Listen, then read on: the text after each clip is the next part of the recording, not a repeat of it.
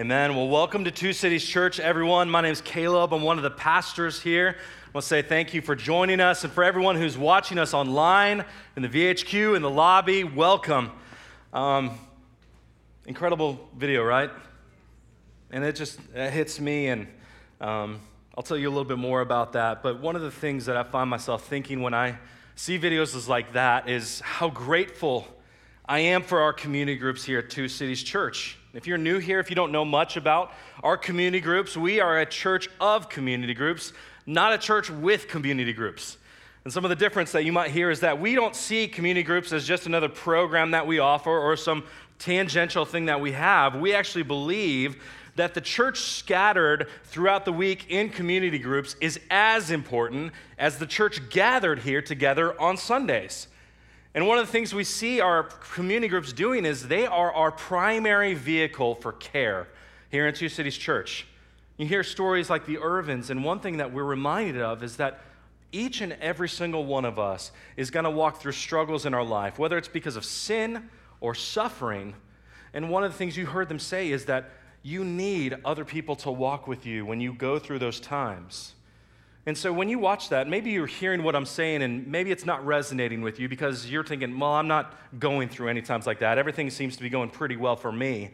But I want to remind you of two things that are true for you. Number one is that everyone will walk through suffering. It's not a question of if, it's a question of when. And when that time comes, you want to be surrounded by people already. Some of you have walked through that time of suffering and you didn't have that support. And one of the good things I want to share with you is it's not too late to find relationships and community here at Two Cities Church. It's so easy. But the second thing that you need to know is that God made you to be able to walk with other people through their suffering. It's not always about what you get out of it. We don't want to be a church that asks the question all the time, what's in it for me? We want to be more of a church that asks the question, what can I do for other people? And here's what you're going to find. When you do that, you're going to realize that God sometimes grows you the most when you are the one who's loving and caring and serving other people. That's a beautiful thing that when you realize that, when you see that happen in your life, you realize this is the way it's supposed to be. One thing that we say here at Two Cities Church is that we are both needy and needed, and a community group is a place that you can be both of those things. And so as we dive in today, let's just take a moment to just stop and pray for community groups and for what God has for us today. Let's pray. Father, I love the things that you are doing through our community groups at this church. God, I'm thankful when I hear stories like the Irvings, people who are walking in their own time of brokenness and see the way that you are using your people to come around them, to love them, and to care for them. God, I pray for anyone in our church that's going through that right now, Lord, just that you would give them people that could walk with them. God, we thank you for all the things that you're doing in our groups. God, I thank you for the leaders that you've brought to our church and continue to bring to us. People like Johnny and Marshall Dobbins, the group leaders for the Irvings, who give their time, their talent, and their treasure just to pour out their lives for other people. God, we pray that you would be doing a great work in this church. God, through our groups, God, for your name and for your glory, not just in our lives, but in the life of this city, God, that we would make your name great. Be with us as we dive into your word here today. God, would you speak to us and meet us where we're at? It's in Christ's name we pray. Amen. Well, if you have your Bible with you, open up to Exodus chapters 5 and 6. That's where we're going to be spending time today. And as you guys are opening up there, I want to share with you one of the most important days of my life. It was July 18th, 2015, and I was about a year and a half into marriage with my wife, Kelly, which means we had pretty much figured everything out, all right? Not true, but we were growing, and it was beautiful. We actually saw that God was growing our family, too. We were getting ready to welcome a baby any day. And it was just really cool to see how God was working in our family. It was really cool to see even how God was working in my own life. It was a time of great personal growth in my relationship with the Lord. It was a Saturday, and I was actually getting ready all day to preach at my church that we were at that time. And so I was spending time listening to what the Lord was trying to get me to be able to say and share with this church. And it was just a time in my life where I felt like I was growing deeply with him, where he was really clarifying what He wanted me to do with my life, and that was to serve and love the church. And so it was a beautiful day in so many ways, but that night when we got home, everything changed. Because when we got home, my wife told me that she thought something was wrong with our baby. And so we ended up going to the hospital to make sure that everything was okay. But shortly after we got there, the doctors told us that we had lost our son.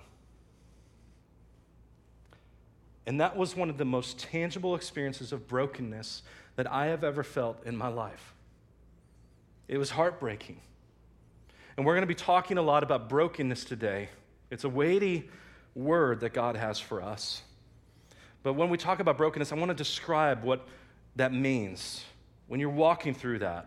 And I think the best way I can do that is when you're walking through that, the experience that you have, the thing that goes through your mind is, this is not the way things are supposed to be. When you find yourself saying that, that's how you recognize brokenness.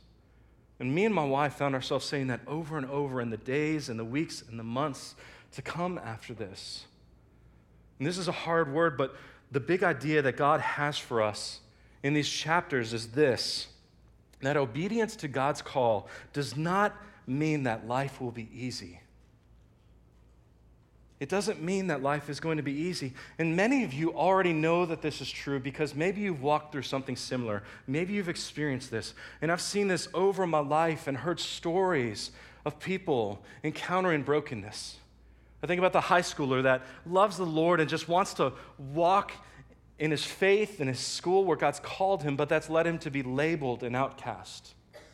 I think about the single woman who loves the Lord and also desires to be married.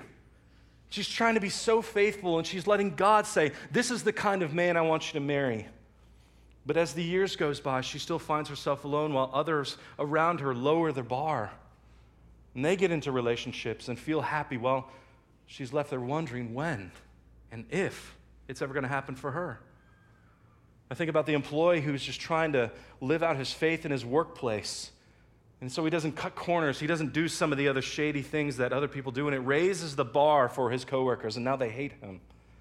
I think about the adoptive couple who feel God's call on their life to bring an orphan into their home.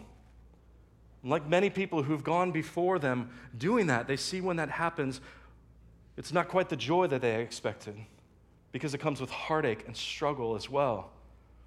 I think about the man who's been faithful to God for decades of his life, trying to live for him, but even in the midst of that, feels the doubts weighing down on him every day about his faith and questions his salvation. I think about the missionaries who felt God calling them to go to the world and share the gospel with people who've never heard of him before, and so they give up everything they had, and shortly after they got there, they find out that one of their kids is sick. I think about the woman who God saved out of a life of messiness, so much sin, but she saw freedom and delivery for some of those things. But years and even decades into that, some of those sins that she felt like she was freed from come back and grab her again and fill her with despair. I think about the widow who's been walking with the Lord for decades, but loses her husband, and now all she feels is lonely and isolation. Each of those are stories of people who are sitting here today. They're people I've talked to and met over my lifetime, and each of them is a picture of brokenness. Each of them is left wondering, this is not the way it was supposed to be. But we have to talk about these things. I know it's a hard thing, but we have to talk it because in my years of ministry, one thing I've seen is that many people mistakenly believe that being a Christian and walking with the Lord means that we're going to have a life of comfort. But that's not so much something that we get from the Bible. It's actually this American idea that we pick up because of the cultural current that we're swimming in. But it doesn't fit because, listen, brokenness and suffering flies in the face of the three top desires of all Americans: to be happy, to be healthy, and to be wealthy. It doesn't fit. It doesn't fit into our 5-year plan or our 25-year plan. We can't see brokenness the same way that generations and centuries of people before us were able to come and see it. They saw that it brought value and meaning into life, even if it was hard. Instead of asking the question, what can I get out of this? We're always asking the question, how can I get out of it? And so we see ourselves pushing brokenness to the fringes of our lives and to the fringes of society and acting like it doesn't exist. But here's the truth. When we do that, we are ultimately going to be disappointed. But the Bible and God do something differently when it comes to brokenness. Instead of hiding it away, the Bible doesn't hide brokenness from us. What it does is it prepares us for it. It says, don't be surprised. And we're going to see this in this passage in Exodus 5 and 6. We're going to see it in places in the New Testament like 1 Peter 4:12 when it says, "Beloved, do not be surprised at the fiery trial when it comes upon you to test you as though something strange were happening to you." And so the Bible is saying today, prepare your heart. Don't be surprised, because being a Christian and following God is not a pain-free life. And so what we're going to see in Exodus 5 and 6 is you are about to see Israel face plant into brokenness. Get ready, okay? It's not going to be pleasant. But what God is doing through these chapters is he's preparing us and he's speaking to the reality of our existence. But also, what he is going to be doing is he's going to be showing a way forward for us when we encounter brokenness. And so let's look at chapter 5, verse 1. The first big point that you need to take today, write this down, let it sink down into your heart. It's this: we will experience brokenness. Do not leave here today expecting anything otherwise. In verse 1 it says, "Afterward Moses and Aaron went and said to Pharaoh, 'Thus says the Lord, the God of Israel, let my people go, that they may hold a feast to me in the wilderness.'" Now, if you remember, if you've been with us the last couple of weeks, we see Moses and Aaron are doing a good job. They're immediately following up on what God had told them to do. And so everything that's about to happen, take a note of this, it's not a result of sin. It's not a result of backsliding. Everything they're about to experience comes on the heels of obedience to God. Verse 2 says, "But Pharaoh said, 'Who is the Lord, that I should obey his voice and let Israel go?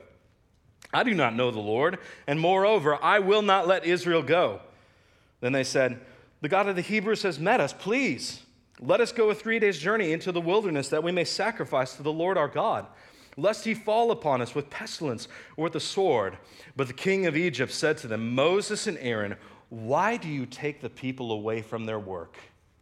Get back to your burdens.'" And in this passage, we're going to see that we're going to experience brokenness in 3 distinct ways. The first way that we see that we're all going to experience brokenness is this: we will experience broken people. We will all experience broken people. And Pharaoh is the perfect picture of the kind of broken person that we're going to meet each and every single day of our lives in this world. And you can recognize broken people because they have 2 problems. Number 1, they have an acknowledgement problem, and they have an attitude problem. So let's look at Pharaoh for that acknowledgement problem. Verse 2, it says, "But Pharaoh said, 'Who is the Lord, that I should obey his voice and let Israel go?' He says, 'I do not know the Lord.'" You see, the problem with Pharaoh is that he doesn't know who the Lord is, and moreover, he doesn't want to know who the Lord is. He has no interest in the God of Moses. He doesn't want to acknowledge him. And so we see, man, that's not a surprise, because Pharaoh was a king in Egypt, and Egypt was a nation that had hundreds of gods. So why should he pay attention to this one? And moreover, we see Pharaoh came from a dynasty of kings that were taught and actually believed that they were divine gods. When people think that they're God, they have no interest in the true God. And so Moses has an acknowledgement problem. But before we go and look down on Moses, one of the things you need to do when we come to this passage is not so much look at yourself as Moses or Israel first. The thing we have to do in this passage is see that we are far more like Pharaoh than we want to acknowledge. Okay? And so we too have an acknowledgement problem, just like Pharaoh. You know what? We may not be worshiping all these gods and the culture around us in the same way that we see the Egyptians. We may not have temples and, pyramids that represent the gods, but we have different kinds of monuments that represent the gods that we worship. And so pay attention to this. Go drive around and look at the flags that people are hanging on their houses. Look at the signs that people are posting up in their yards right now. Look at the bumper stickers that we slap on our cars. Look at the posts we post on Facebook. You can see reflections of people's gods in their credit card statements. If you really know where to look, you can see gods everywhere around us that we are giving our lives to. And when it comes to worshiping ourselves, we do, not as explicitly as Pharaoh. We do this functionally, but we worship ourselves in a way that Pharaoh does explicitly, right? He says he's a god, but we act like we are gods in our lives because we believe that the world revolves around us. We functionally believe like people exist to come around us and meet our needs and make us happy and to make us satisfied. And we act as if we are the main character in the story of existence. And so we too have an acknowledgement problem, just like Pharaoh. And when we fail to acknowledge who God is, what he's created for, and what he's called us to, that's when things start to fall apart. That's when we see acknowledgement problems becoming attitude problems. And we see this in Pharaoh. Look at this. It says, I do not know the Lord, and moreover, I will not let Israel go. This acknowledgement problem has led him to have a sinful attitude that says to God, I am not going to do that. I'm not interested in what you have to say. And we can do the same thing when we have our own thus saith the Lord moment. When we read the Bible or we hear God say something to us in a sermon or one of our Christian friends speaks truth into our life. How many of you have ever said, yeah, I'm not going to do that? No hands. Okay. But you know. And so, man, we do that. And that's pointing to our broken, sinful attitudes that we have in our heart, that deep down we're saying, I am not willing to submit to what God has called me to do. And those attitude problems always lead to problematic actions. Because here's what happens. Broken people hurt people. Almost all the brokenness that we see in our world today comes as a result of broken people hurting people. And we can be on the receiving and the giving end of that, right? And so what do we do with that? What do broken people need? Well, we know as we look through Scripture that the thing that broken people need the most is the Lord. Broken people need the Lord. And Pharaoh actually asks a good question to Moses here. He says, who is the Lord? He might not be asking it the right way, but he's asking the right question. And the rest of the book of Exodus is going to be God answering Pharaoh's question. Pharaoh is about to find out exactly who God is. When he gives these plagues to the people of Israel, when he pours out his judgment, when he delivers them in the Exodus, Pharaoh knows that God is the Lord even over Pharaoh and over Egypt.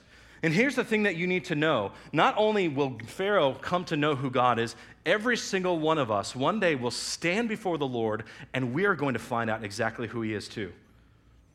And that can be a scary thought for people who don't know him here and now. And so if you're here today and you don't know who the Lord is, I plead with you, find out who he is. Maybe that means you keep coming and we're going to tell you more about him. Maybe that means you asking questions. Maybe that means you seeking him because you need to know the Lord. In Two Cities Church, here's our call, is that God is telling us to tell people about who he is, especially the broken.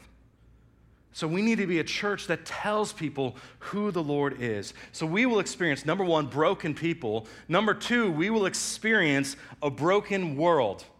Look with me in verse 6. It says, the same day, Pharaoh commanded the taskmasters of the people, okay, those are Egyptians, and their foremen, those are Hebrews. He said, you shall no longer give the people straw to make bricks as in the past. And this is bad news because straw is something that you need for bricks. It brings integrity, and without it, they're just crumbles. He says, let them go and get straw for themselves. So Pharaoh says, okay, you want to go somewhere? Fine. Go find your own straw. But the number of bricks that they made in the past, you shall impose on them, and shall by no means reduce it, for they are idle. Therefore they cry, let us go and offer sacrifices to our God. Let heavier work be laid on the men that they may labor in it and pay no attention to lying words. In the verses 10 through 14, we see Pharaoh enforcing this. There's a little historical background for you guys. Brickmakers were vital to the expansion and growth of Egypt. The glory of Egypt literally was built on the backs of these brickmakers. And we would see things like Pyramids. And a pyramid was just a tomb for a pharaoh. One pyramid took about 24.5 million bricks to make. And each of these brick-making slaves would have a quota of about 3,000 bricks they needed to make every day. But they would rarely ever meet that quota. Now, on top of that, they got to go find their own straw. And not only were these people, having to do this work, they were also one of the most degraded people in the Egyptian society. One ancient Egyptian writer wrote this about the slave brickmakers. He describes them as this. He says, "He is dirtier than vines or pigs from treading under his mud. His clothes are stiff with clay. His leather belt is going to ruin.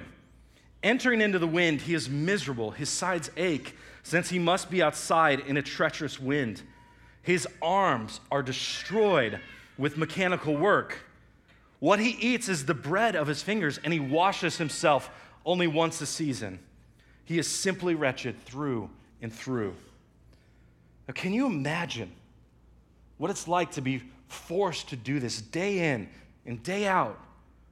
To be looked down on as if you were nothing. And then on top of that, Pharaoh comes along and decides to make your life 10 times harder. And the punishment is more work if you don't do it, or death. How's that sound? Can you imagine this life where you were a slave, you're counted as nothing? These people didn't need oppression. What they needed was mercy. And Pharaoh is actually a good stand-in for Satan, for us. It speaks to our own existence because Satan does not want to let us go. God's people in Israel, or God's people in Egypt, is just a microcosm of God's people in this world. And just like Pharaoh was the ruler over Egypt, we see in the scripture over and over again that Satan is the ruler of this world.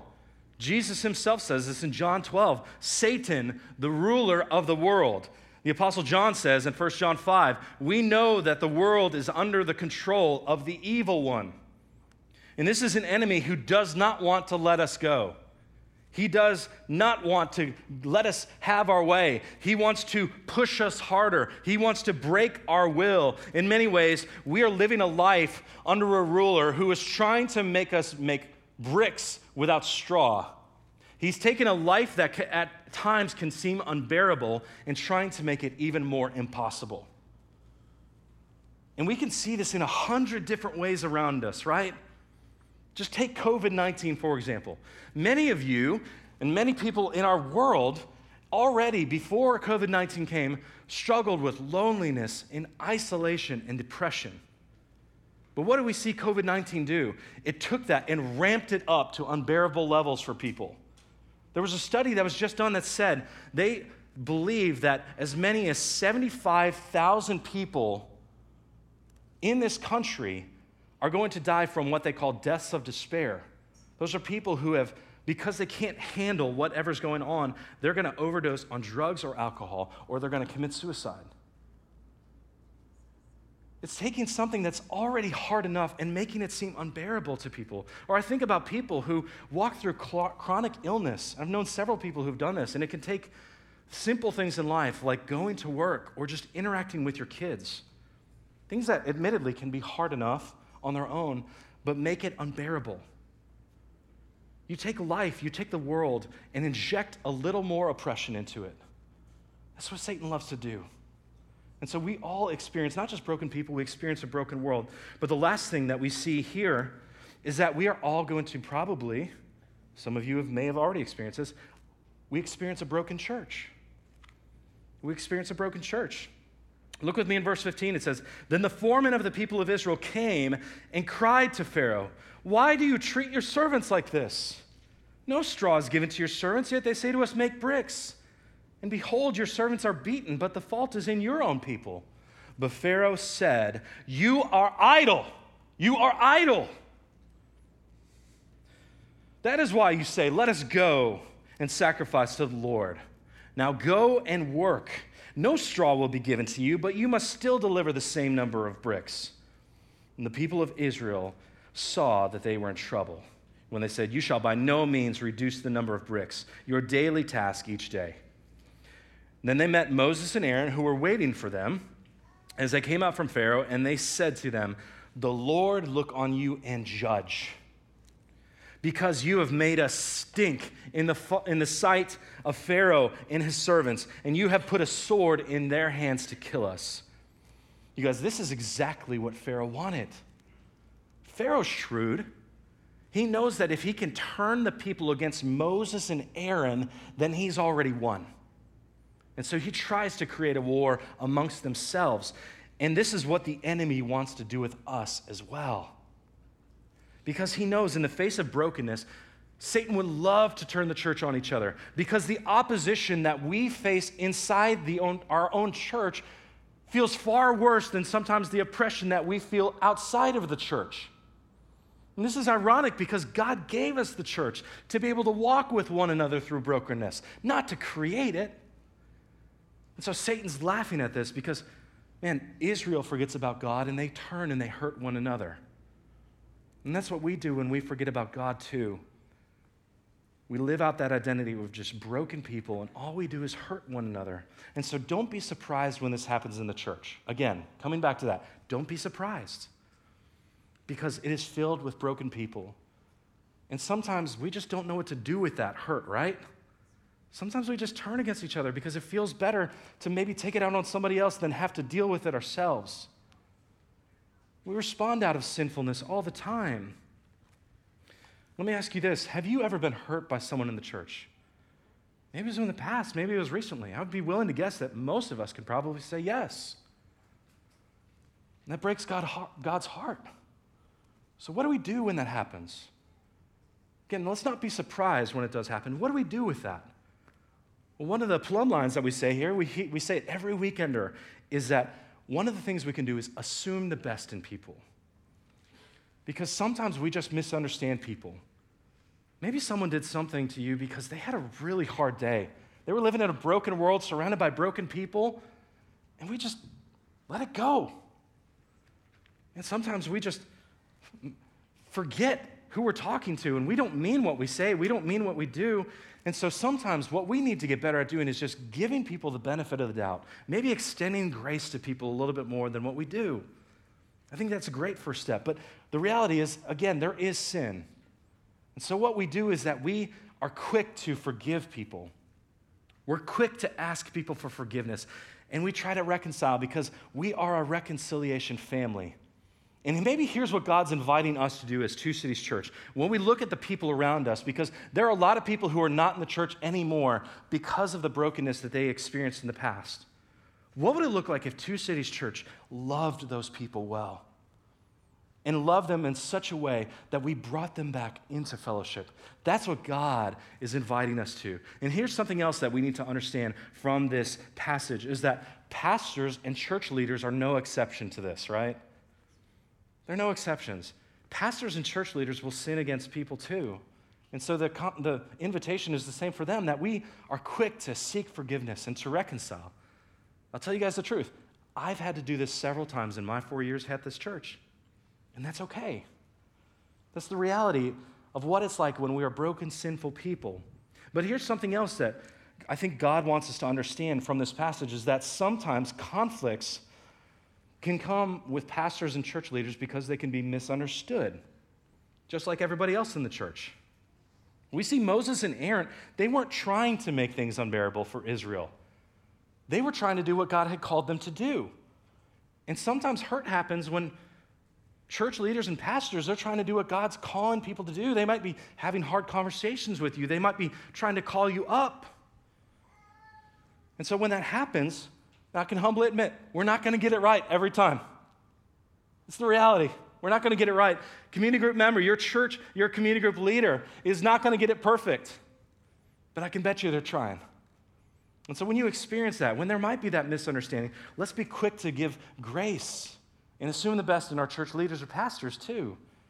And forgive them when they seek forgiveness and reconciliation as well. And so that's how we respond. You will experience a broken church. You will experience broken people. You will experience a broken world. And so the next thing that we have to ask ourselves is this. What do you do when you come face to face with that brokenness? Where do you turn to? Where do you go when you feel this disappointment, when you feel this conflict of faith, when you need strength and you need help?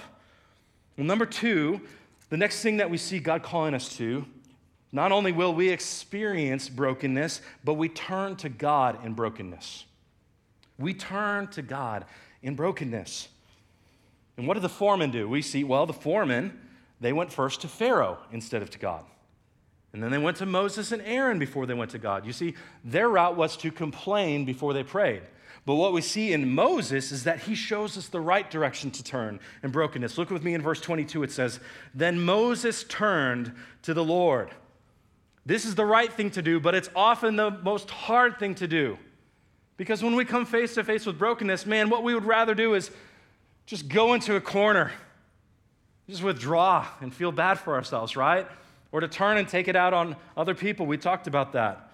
But one of the growing marks of a mature Christian is how quickly you turn to the Lord when you come to brokenness. If you are growing in the Lord, if you're growing in maturity, you're going to seek Him really quickly, more and more in your life when you come face to face with brokenness. Let's look at the rest of verse 22. Moses turned to the Lord and said, "O Lord, why have you done evil to this people? Why did you ever send me?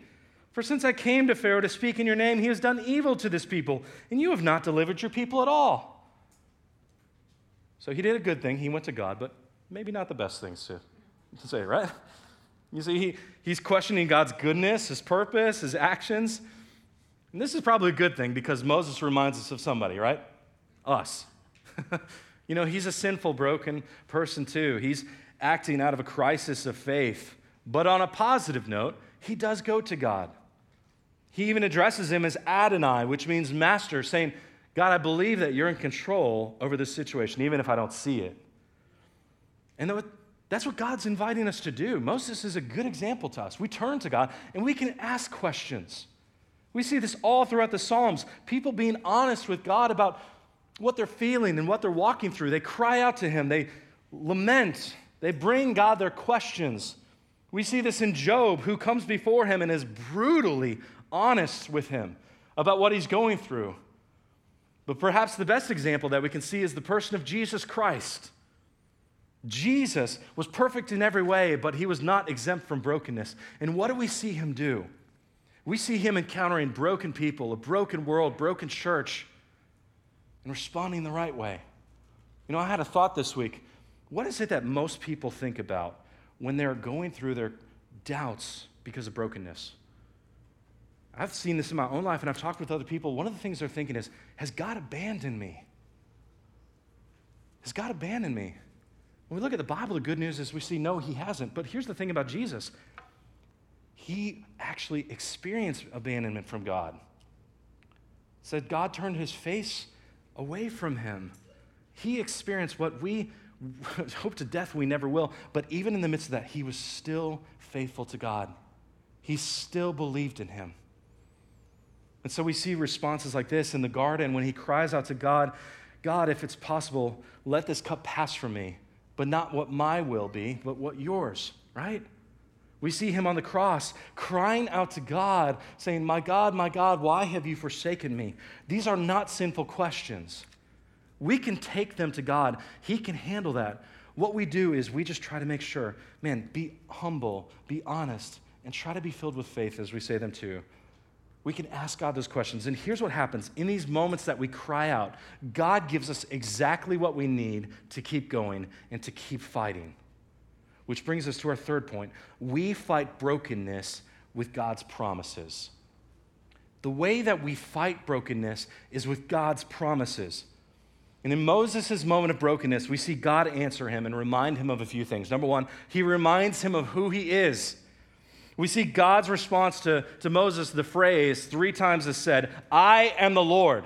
We see it at the beginning, the middle, and the end. If you want to know what that means, it's the equivalent of a cosmic mic drop, all right? God's saying, "I am God." That should be enough. He reminds Moses of what He's done, but more importantly for us today, He gives Moses 3 promises. He reminds them, and these are promises that God is also extending to us to take and to press into and remind ourselves in the moments of brokenness. The first promise is this, that God is in control. God is in control. Look with me in 6:1, it says, "But the Lord said to Moses, 'Now you shall see what I will do to Pharaoh. For with a strong hand he will send them out, and with a strong hand he will drive them out of this land.'" You see, God assures Moses that there is only one sovereign, and it's not the guy wearing the snake crown, right? It's God. God's plan is not going to be thwarted. Pharaoh is going to do exactly what God wants him to do. And even if it seems like hope is lost, even when it seems like everything is crumbling down, even when it seems at its darkest, God reminds Moses that I am still in control here. And this is something that many of us get theologically. We get this idea that God's in control in our heads. But functionally, we are emotional train wrecks, right? Because for many of us, we have not allowed this truth in our head to sink down into our hearts.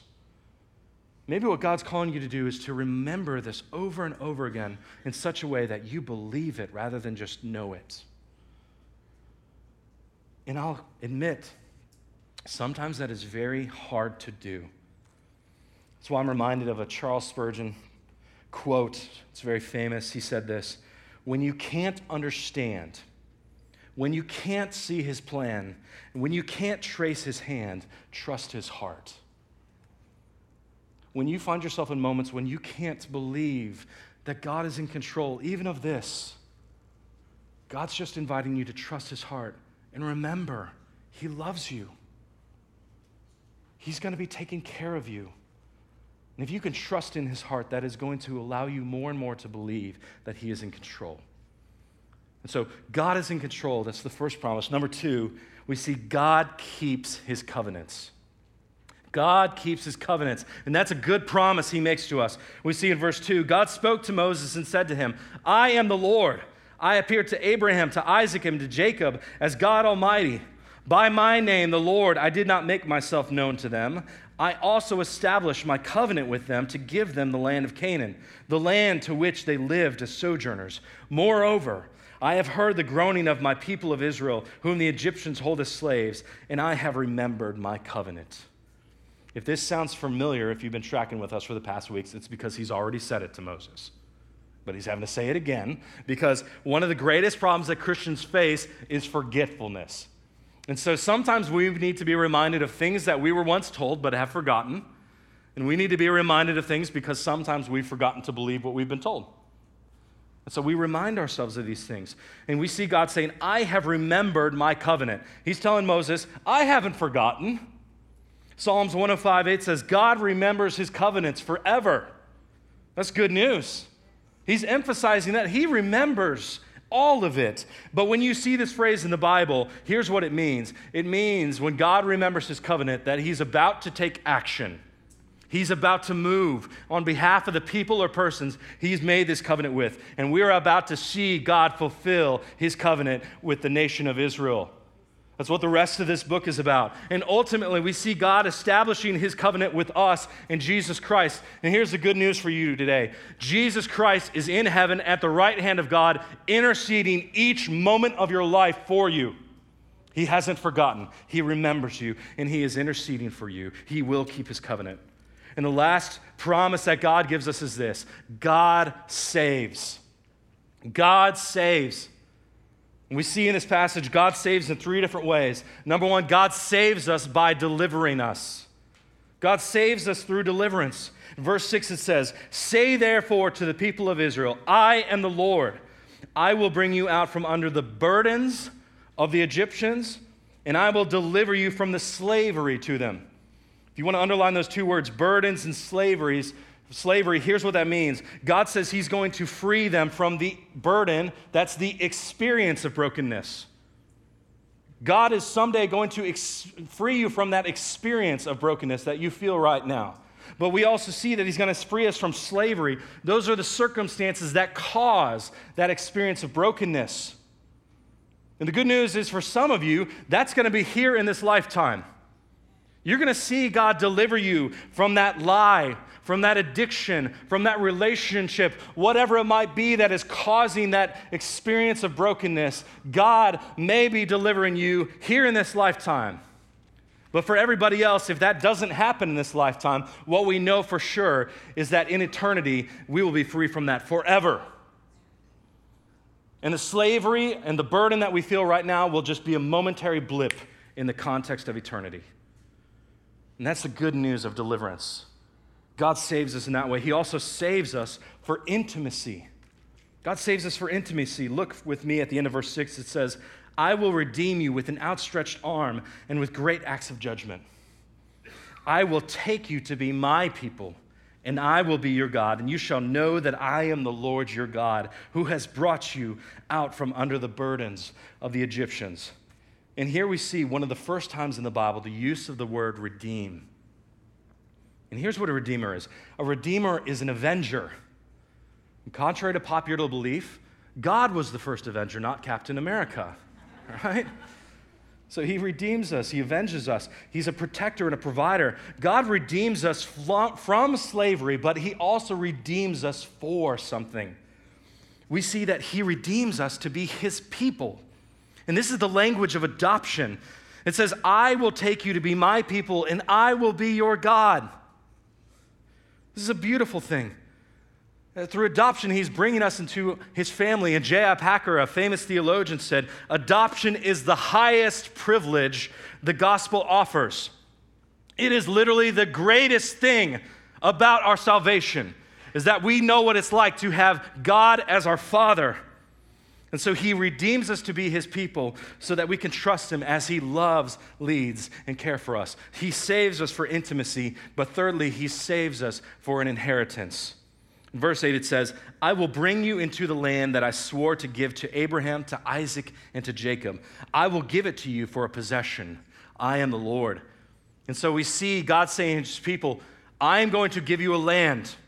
And for people who are slaves that have nothing, that is a great news. He's giving them a home. He's giving them blessings. He's going to shower them with them. But what we see for us as a church is that we are given the hope of a new heavens and new earth. And I think the best verse that illustrates this idea of inheritance is 1 Peter 1:4. Read that with me. It says, according to God's great mercy, he has caused us to be born again to a living hope through the resurrection of Jesus Christ from the dead, to an inheritance that is imperishable, undefiled, and unfading, kept in heaven for you.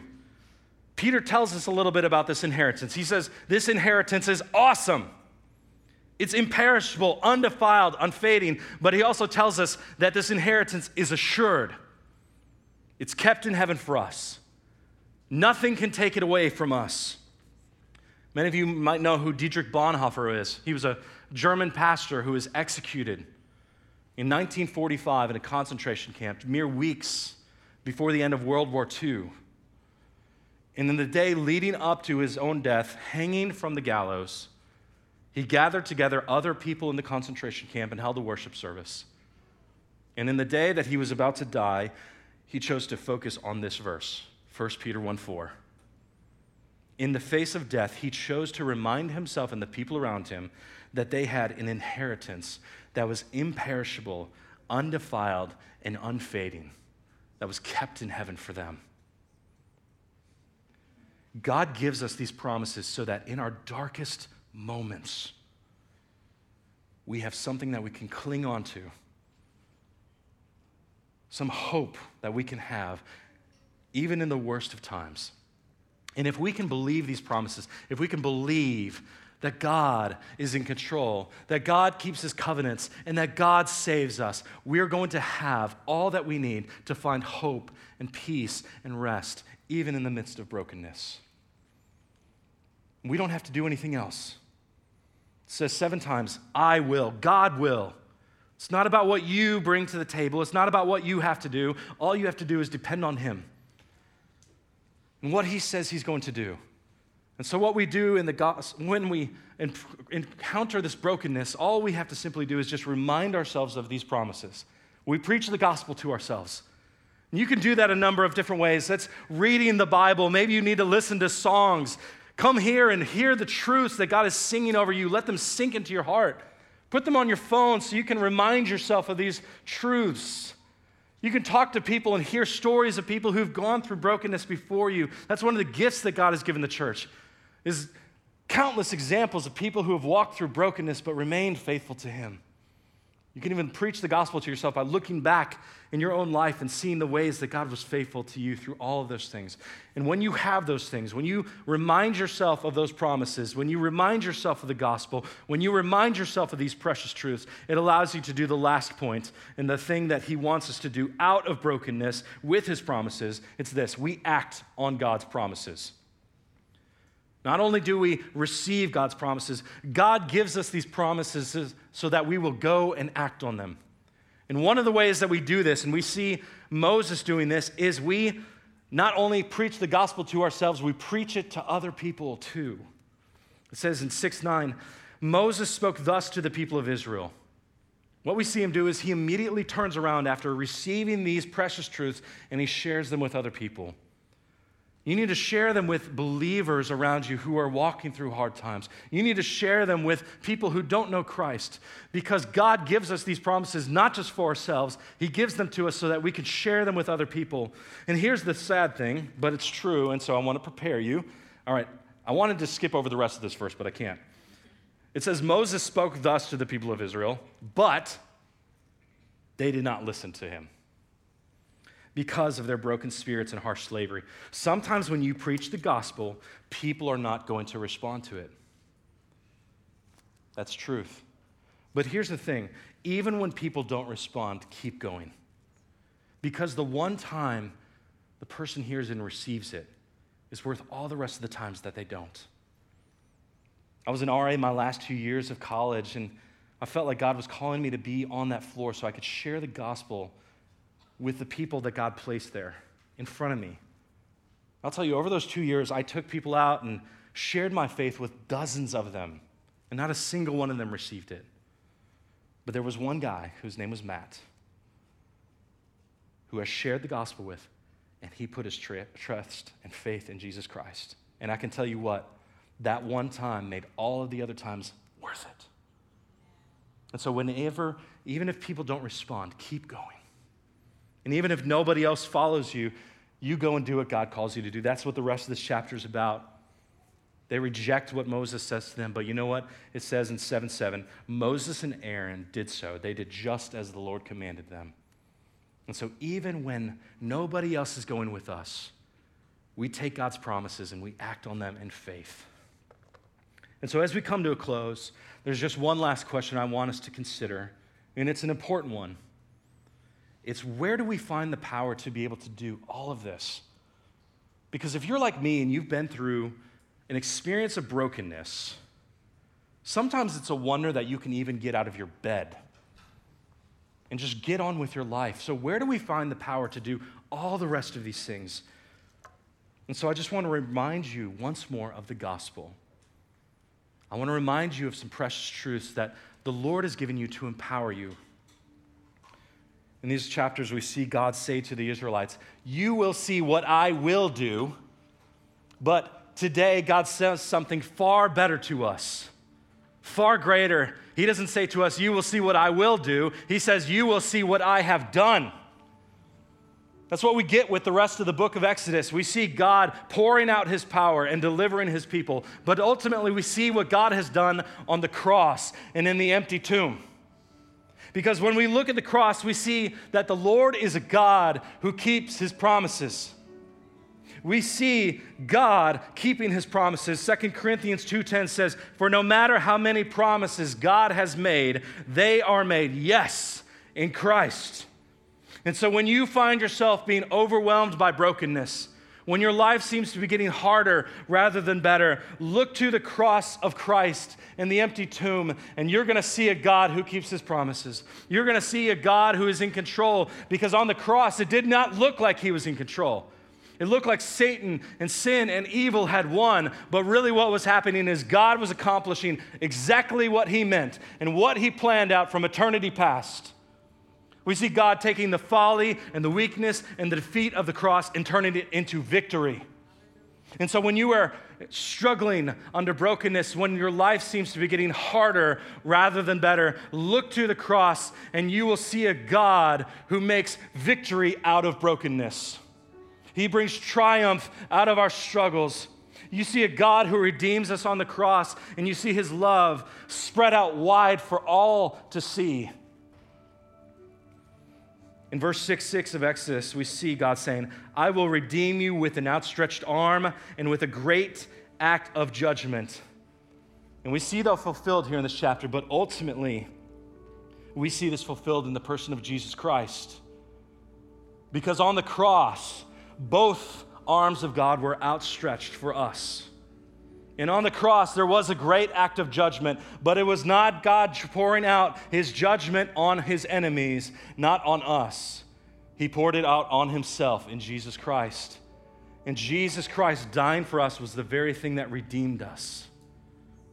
And so when you are struggling with brokenness, when life seems to be getting harder rather than better, look to the cross and you will see the one who makes all things possible for you, even in the face of brokenness.